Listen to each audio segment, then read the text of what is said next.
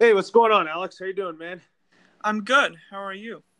Fine. So, welcome everybody to the Lauro Antonio Sports Talk Podcast Show. I'm your host, Lauro Antonio. On the MLB show today, we'll preview what's in store for the Phillies and Marlins in the upcoming 2019 season and for the NFL. Uh, and and then for the NFL show, we'll talk about the Browns Bengals offseason needs. But first things first for the MLB. Tell me last week about the Bryce Harper signing with the Phillies.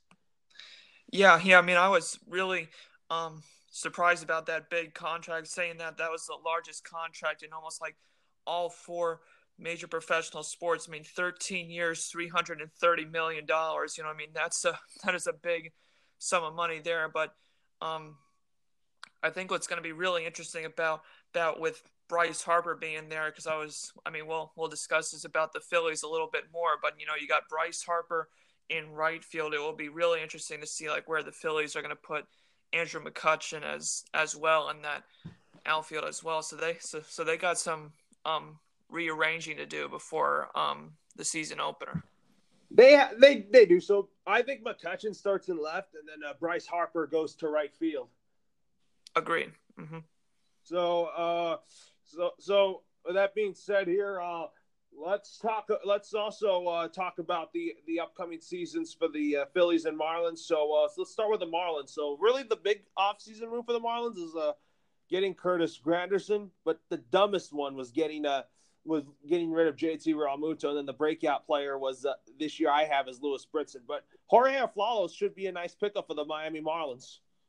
He should. Yeah. I'm almost in complete agreement with you with all the moves as well. I thought it was also interesting as well how they got rid of Dietrich as well. He was like really kind of like that last power hitter the Marlins had, and you just want to just talk about basically the whole fire sale and just starting over. I mean they almost got rid of everybody on that infield except basically Martin Prado. I mean, he's really the only one there. And I also thought picking up Neil Walker was a nice move for the Marlins. And then I'm in agreement with you on Brinson as well. I mean, I've been watching a few Marlins games this spring training against the Mets, and he's got a great powered bat, but he's also got some raw speed. So it'll be interesting to see how he does this season as a starting outfielder for the Marlins. Yeah, absolutely. So we forgot to mention here for a big offseason moves that Sergio Romo is now a member of the Marlins, so he'll be the setup man. And I also think I agree with you about adding Neil Walker to the mix as well, along with Curtis Granderson. Right. Mm-hmm. So my lineup for the Marlins goes like this. It's gonna be I have it like this. I have Granderson leading off, Castro hitting second, Martin Prado hitting third and playing third base, and then Brian Anderson hitting fourth and playing right field. Then Neil Walker hits fifth, and then Jorge Arflalo hits sixth, and JT Riddle hits seventh, and Lewis Brinson hits eighth.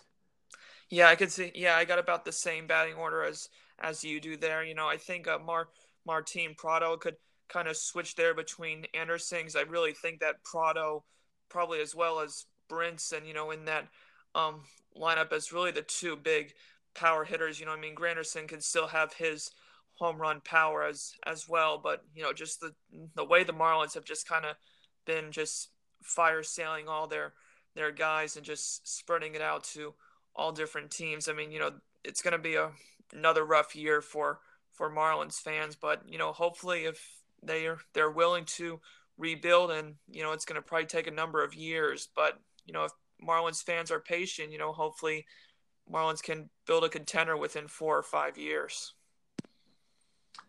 Yeah, absolutely. So with that being said, we talked about the dumbest move that the Marlins lost Real Muto. So now let's talk about the Philadelphia Phillies now and talk about them being one of the winners this offseason. They got a lot of all-stars like Segura, Real Muto, Harper, and McCutchen, and David Robertson. But really, I think they're going to get Craig Kimbrell. If not, then I expect Sir Anthony Dominguez to be the closer. Agreed. Yeah. I was surprised myself just seeing all their moves there. I really like though not only just getting Harper and McCutchen, but I think Segura is going to really, you know, give that infield for the Phillies, you know, a solid veteran to do. I was really impressed with him, what he did in Seattle when they had over that 90-win season they had last year. So, you know, I mean, I think he's going to be a nice infielder there. But then, of course, their outfielders are just going to be loaded with Harper and McCutchen. So, I mean, the Phillies, I mean, they struck gold with a few of their moves they had in free agency. Yeah, when they got Robertson, and then you don't forget about Herrera. Odubel Herrera is a good player, and also, do you agree with me on this one? If Chris become a Philly, do you expect Sir Anthony Dominguez to be the closer? And if Kimbrel's the closer, then do you expect it to be Dominguez to Robertson to Kimbrel if Kimbrel's the closer with David Robertson as the setup man? Yeah, I think they would probably go after the other guy. I just think with really signing that record deal with Bryce Harper, I mean, I'm just not sure how much more money the Phillies have in cap space. So, I mean, you know, if they're willing to just kind of go on the cheap end a little bit and not really sign just a great closer in Kimbrel, because I think their back end of the bullpen is still going to be pretty efficient. So, you know, I would almost think they would step away from Kimbrel now after signing that record deal with Harper. I think if the Phillies decide to not sign Kimbrel, I expect Sir Anthony Dominguez to be the closer. You agree with that? Agreed. Mm-hmm. So now the dumbest offseason move, the Phillies didn't make any, but when it comes to my favorite offseason signings for them, I like the Andrew McCutchen signing.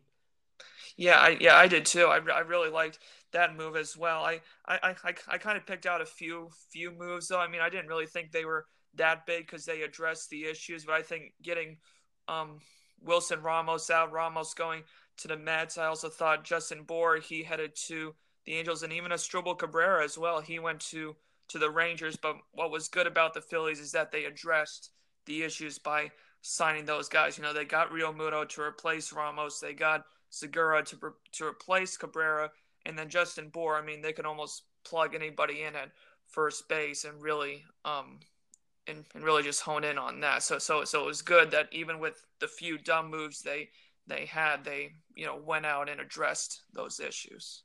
Absolutely. So when it comes to my projected lineup for the Phillies, I have it like this. I have Segura leading off, then Herrera batting second, then Rhys Hoskins hitting third, then Bryce Harper hitting fourth, then JT Realmuto hitting fifth, then Andrew McCutchen hitting sixth, then Macal Franco hitting seventh, and Cesar Hernandez hitting eighth.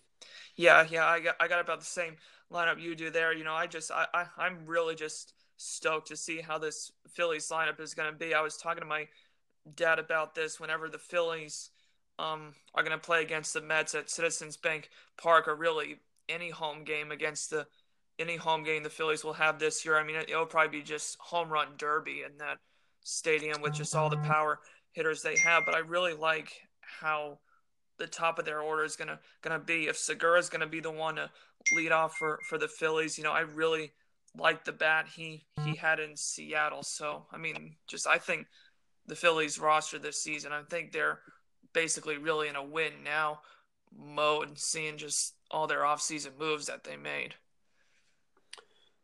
Oh yeah, absolutely. So I think with the Phillies, I think now when the Phillies got Harper, I'm in a tough decision who's going to finish in first between the Braves and Phillies. But if I had to choose, I think it's going to be the Phillies. Agreed. Yeah, I really think that, you know, Atlanta last year, I mean, their young prospects kind of really carried them through most of the way. But Atlanta's offseason, you know, we'll touch base a little bit about that, you know, at some point. But I just think the Phillies, just like with all their big splash targets and just really, you know, grabbing these guys, especially from their own division, you know, getting Harper from Washington, and then, you know, really the last, you know, great player in that fire sale for the Marlins and Real Muto. You know, I just think they just got a loaded team in the National League East. Yeah, absolutely. So you agree with my pick that if I had to choose one between the Braves and Phillies, I'm going to go with the Phillies winning the division? Yes. Mm-hmm. What was it? Yes. Mm-hmm. And then the Braves finished second, still with the winning record, but they just missed the playoffs.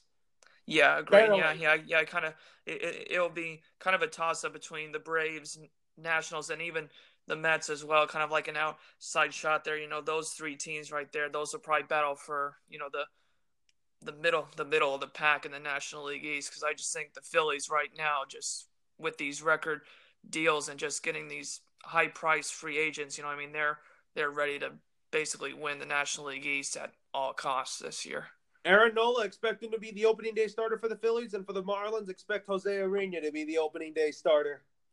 Yeah, definitely. With there, I'm really excited to see how um that Phillies pitching staff is going to be, even with some of their younger guys. I mean, you're going to have Arrieta and Nola at the top of the pack, but then it'll be really interesting to see how they kind of put those younger guys in the back end of the starting lineup as well as the bullpen. So Phillies are going to be the team to watch in the National League this year. Yeah, so now that being said here, the Dodgers today play against the Royals, so Ryu's going to get the start today. And also for the Mets, you guys play the Marlins, right? Yep. Mm-hmm. Gets the start. So let's talk about some related news about the Dodgers first. So here's the question of the day. Kershaw most likely might not be ready for opening day, but we'll see what happens, because the hope is to get Clayton Kershaw ready for his opening day start on March 28th.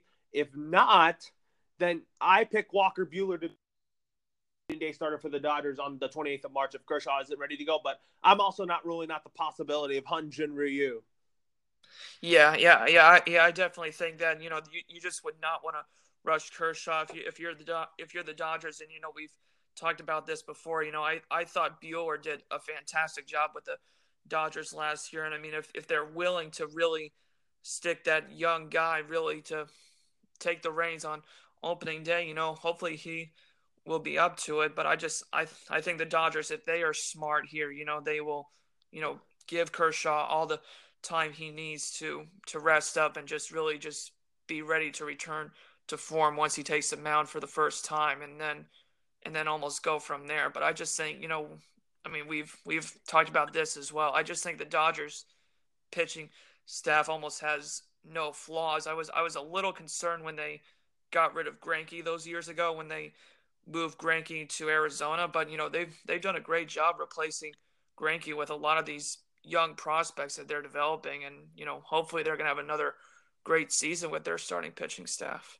Yeah, for sure. So if Kershaw if Kershaw isn't ready for opening day, expect Walker Buehler to be the opening day starter, and then Julio Urias to take Kershaw's place in the rotation to begin the season. Agreed. Mm-hmm. Where is it? Agreed. Mm-hmm. So, and then also yesterday, Josh Fields got DFA'd, which I was shocked about that when the Dodgers claimed Donnie Hart off waiver. So I'm just kind of mad that the Dodgers DFA'd Fields, but it's a business. But you know what? I think that this Dodger bullpen is going to be the best in baseball this year, along with their starting rotation.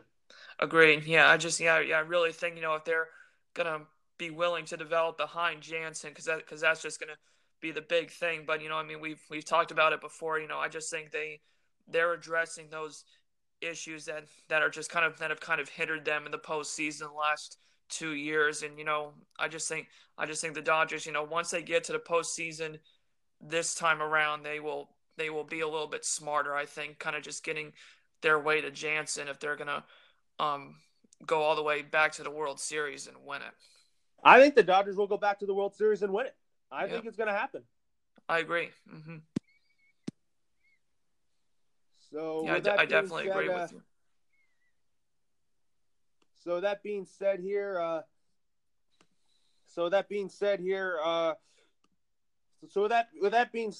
when we talk the Mets, you're going to be without Jed Lowry, and then I think who's going to be your opening day starting first baseman for the Mets is Peter Alonso.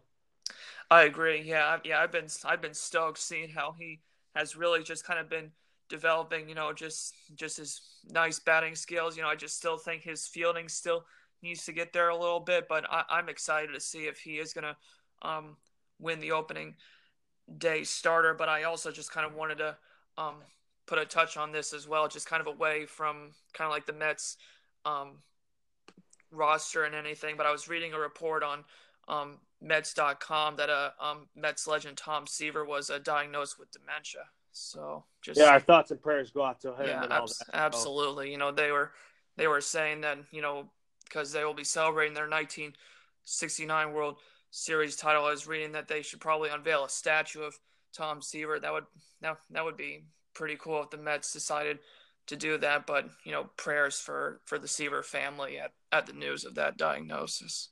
Absolutely. So my final MLB thought is I expect the Dodgers to be the best team in baseball this year, and they're going to win 100 games this year.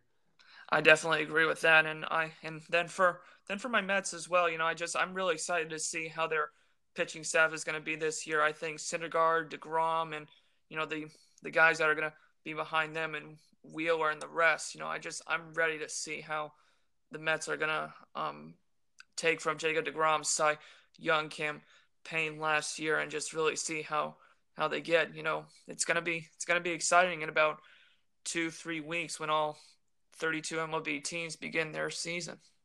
Yeah, absolutely. So with that being said, we'll take a break, and then we're going to have a lot to talk about when it comes to the NFL and all that. And this is going to be a good offseason for the NFL coming up.